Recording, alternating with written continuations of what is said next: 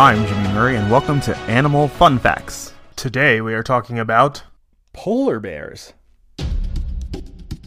The polar bear, or Ursus maritimus, is a hypercarnivorous bear whose native range lies largely within the Arctic Circle encompassing the Arctic Ocean, its surrounding seas, and surrounding landmasses. It is a large bear, approximately the same size as the omnivorous Kodiak. A boar, or an adult male, weighs around 350 to 750 kilograms, or 772 to 1,500 pounds, while a sow, or an adult female, is about half that size. Polar bears are the largest land carnivores currently in existence, rivaled only by the Kodiak bear.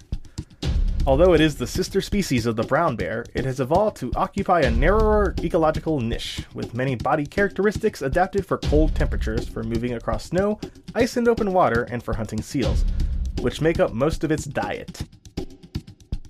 Although most polar bears are born on land, they spend most of their time on the sea ice. Their scientific name means maritime bear and derives from this fact. Polar bears hunt their preferred food of seals from the edge of sea ice, often living off fat reserves when no sea ice is present. Because of their dependence on the sea ice, polar bears are classified as marine mammals. Because of expected habitat loss caused by climate change, the polar bear is classified as a vulnerable species.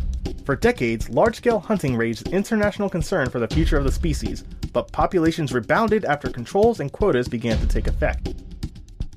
For thousands of years, the polar bear has been a key figure in the material, spiritual, and cultural life of circumpolar peoples, and polar bears remain important in their cultures. Historically, the polar bear has also been known as the white bear. It is sometimes referred to as the Nanook, based on the Inuit term Nanook. Constantine John Phipps was the first to describe the polar bear as a distinct species in 1774.